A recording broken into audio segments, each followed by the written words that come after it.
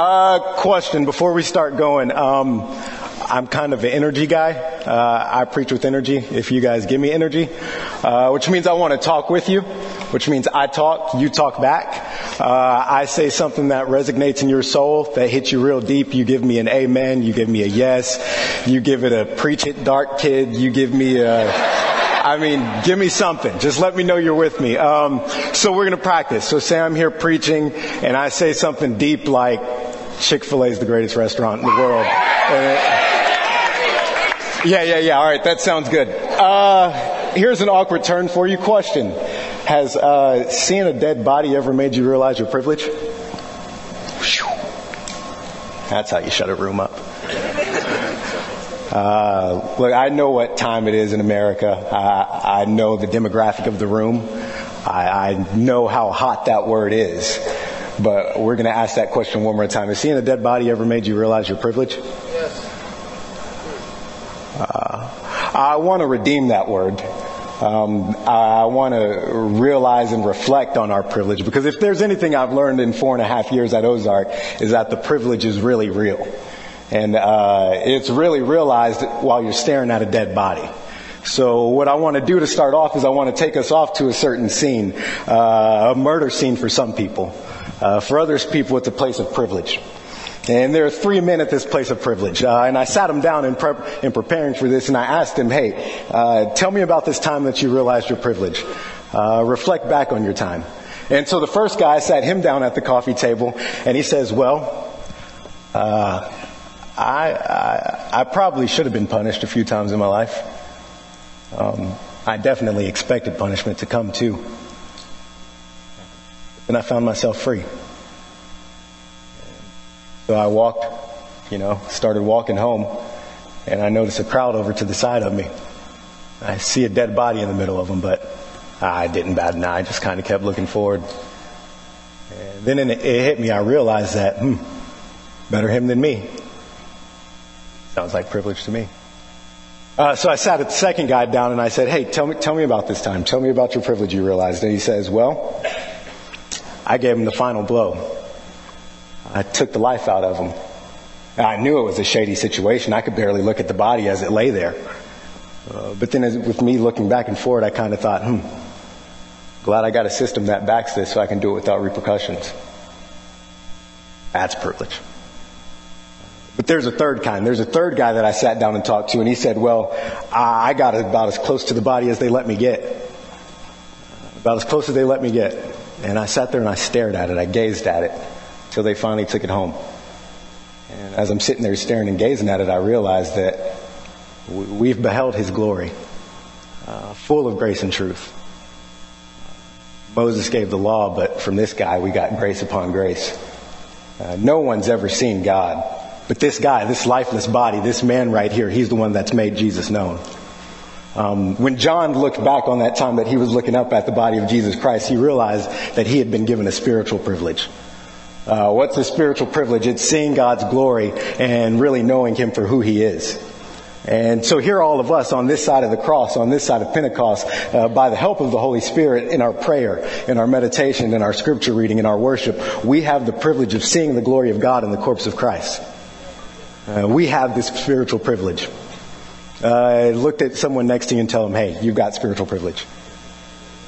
Look at them again and say, I've got spiritual privilege. Everyone say, we've got spiritual privilege. We don't sound too convinced. I'll spend a few minutes convincing you guys of spiritual privilege. One of the best ways to show someone of their spiritual privilege is to show them something that show them stuff that people have never had. And there are some really great people in the history of the people of God who did not get the privilege that we have today. Let's go over to Egypt. Climb up on Mount Sinai and peek in on Moses and God's conversation. You've got Moses, the mighty man of God. Led Israel out of Egypt, gave them water from a rock, made it rain bread. Moses. And he's talking to God. He's worried. And he's saying, God, hey, I need to know if I can trust you, Lord. I just need a sign from you. He said, show me your glory. Show me your heart. Show me what makes you beautiful. Show me the real you.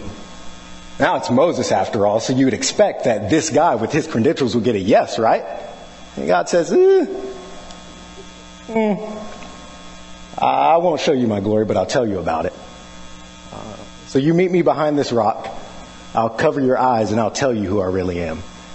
And so God puts Moses behind a rock, and in Exodus 34, verses 6 and 7, he says, the Lord, a God merciful and gracious, slow to anger and abounding in steadfast love and faithfulness, keeping steadfast love for thousands, forgiving iniquity and transgression and sin, but who will by no means clear the guilty, visiting the iniquity of the fathers on the children and the children's children to the third and fourth generation.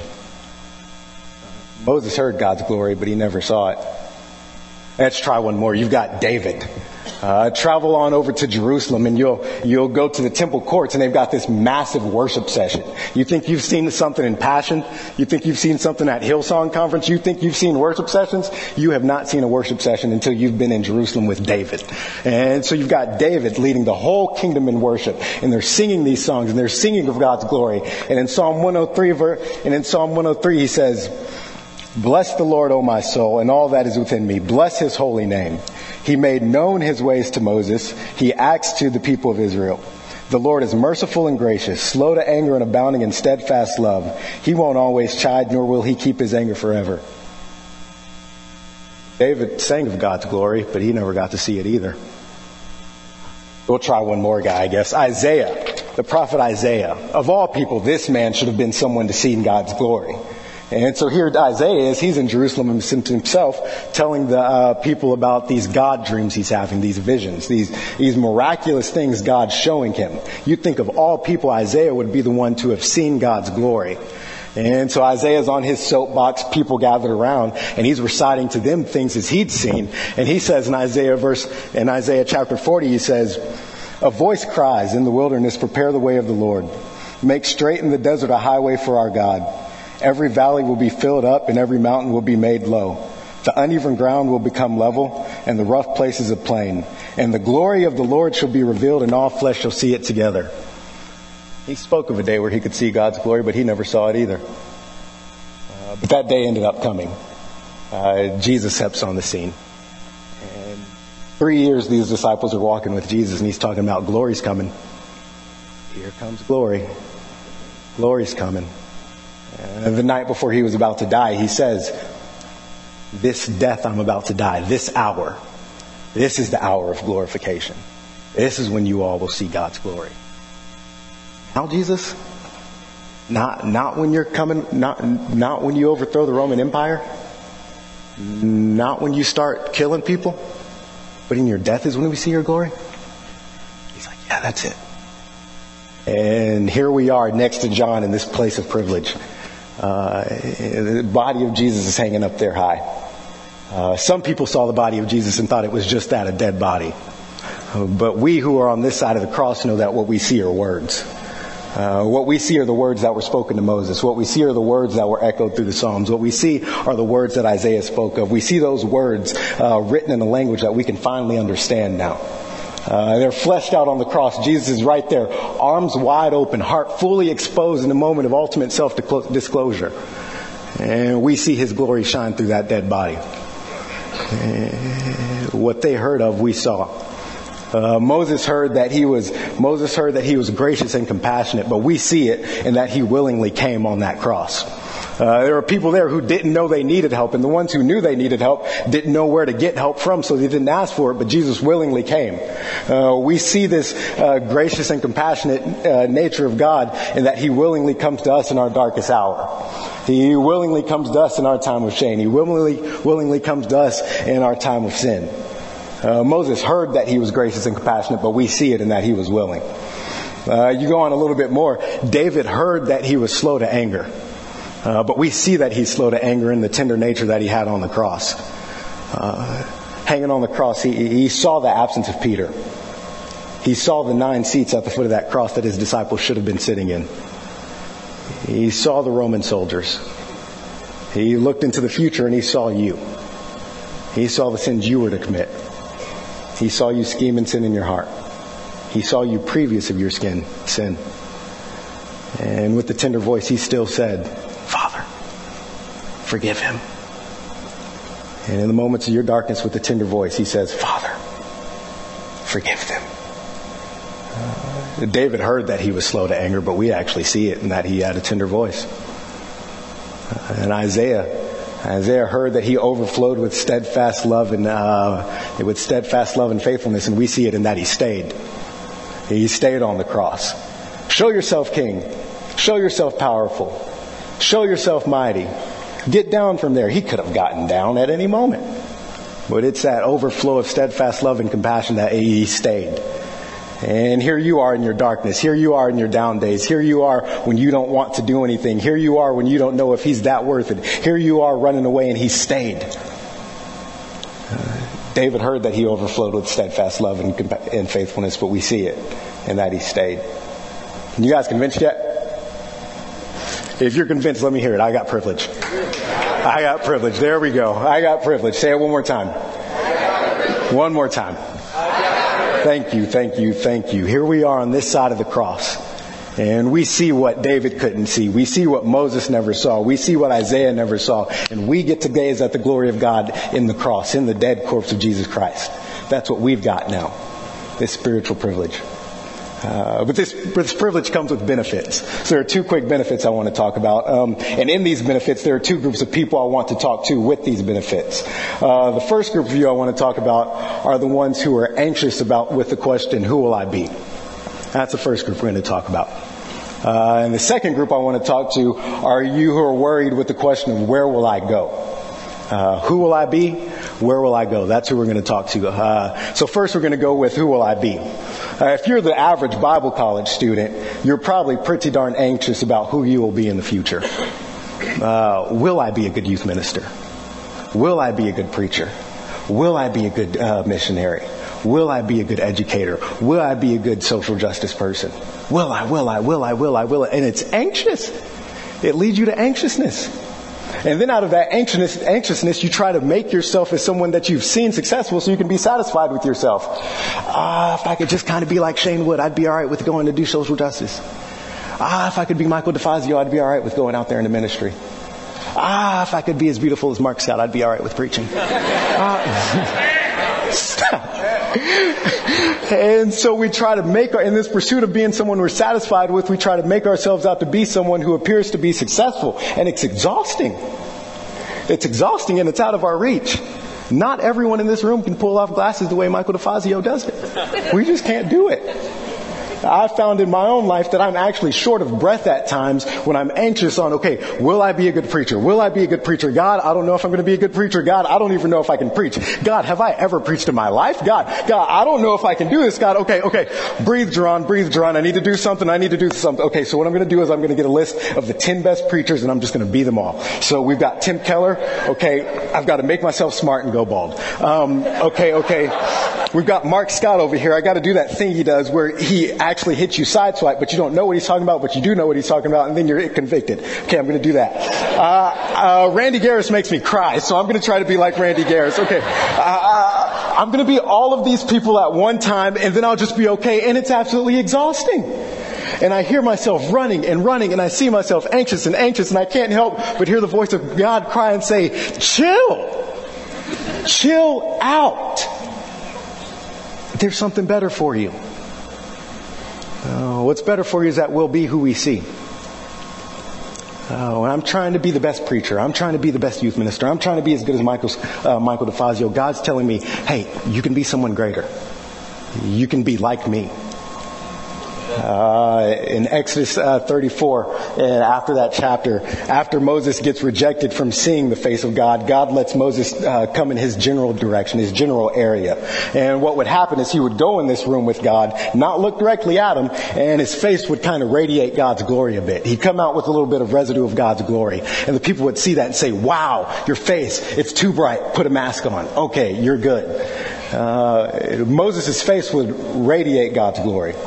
But 2 Corinthians chapter 3 says that when we behold the face that Moses never got to see, our hearts are transformed into that same kind of glory. When we stare at the beauty of God, we become beautiful ourselves. When we stare at the goodness of God, we become that good ourselves. Gracious, compassionate, full of steadfast love and mercy. and faithfulness. That's who we become. We'll be who we see. And so I want to tell you, in your times of anxiousness of who will I be, who will I be, who will I be, you have the privilege of staring at the face of God and becoming that. And that's your first privilege. That's your first benefit. And the second one, the people who are asking the question, where will I go? Some of us are terrified to make the next step in life. Amen? Yeah, we are. Some of us haven't even made that next step because we have no clue in which direction to step. And so we're sitting here crippled with the questions. What will I do? Where will I go? How will it work out? When will I go? What, where, how, when? What, where, how, when? What, where, how, when? And we're sitting here and we're crippled and we're crippled and we're crippled. I want to remind you that you know who. You know exactly who's going with you. But I don't want to just stop there and remind you of who's going with you. And I don't want to just take you in your time of worry and remind you. I want to take you in your time of worry and worship in this God who actually is going with you. Understand, when you are worried about the what, the where, the how, the when, you can go to the face of the cross and understand that there's a good God that's going to go with you. There's a good God that's with you right now, and He won't leave you alone. This is a God who's gracious. This is a God who's compassionate. This is a God who's faithful. This is a God who has mercy. This is the God who is with you right now. And understand, some of you say, okay, I know this good God, He's with me right now, and I know He's good right now, but I'm kind of worried about who He's going to be when we get there. I don't know if He's going to be kind of distant and leave me to just kind of figure it out on my own. I don't know if He's going to play the Saw game with me and put me out in ministry and say, let's play a game.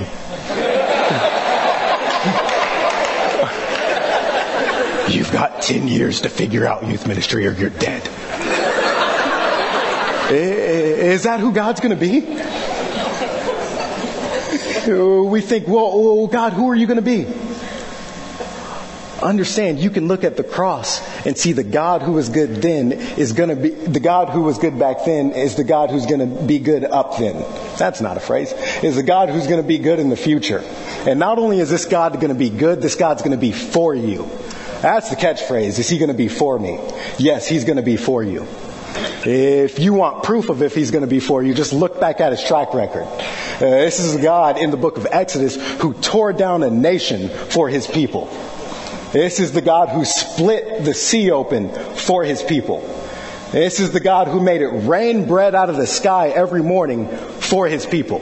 This is the God who made who made a rock a water fountain for His people. This is the God who sent His Son for His people. This is the God who sent His Son to die on a cross for His people.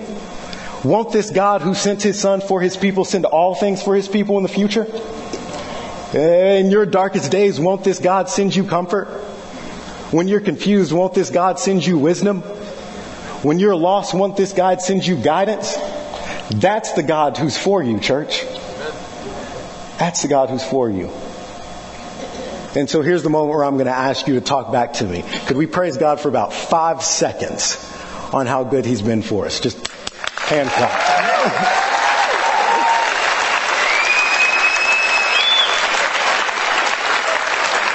That was 10 seconds, but all right. I guess 10 seconds was all right. Hey, I look out and I see a privileged people. A people who embraces their privilege. And they look and they see the glory of God. They know His heart.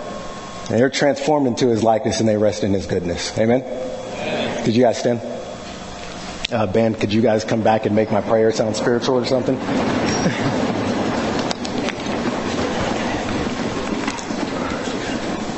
God, thank You for this sight that You've given us. Thank You for this glory that we're able to behold now, Lord. I ask that this glory be our privilege every day when we wake up and know that I get to stare at the face of God. I get to see His beauty. I get to see His true heart. In our times of anxiousness, Lord, I ask that Your glory give us rest. In our times of worry, I ask that Your glory give us rest. We love You, God. Amen.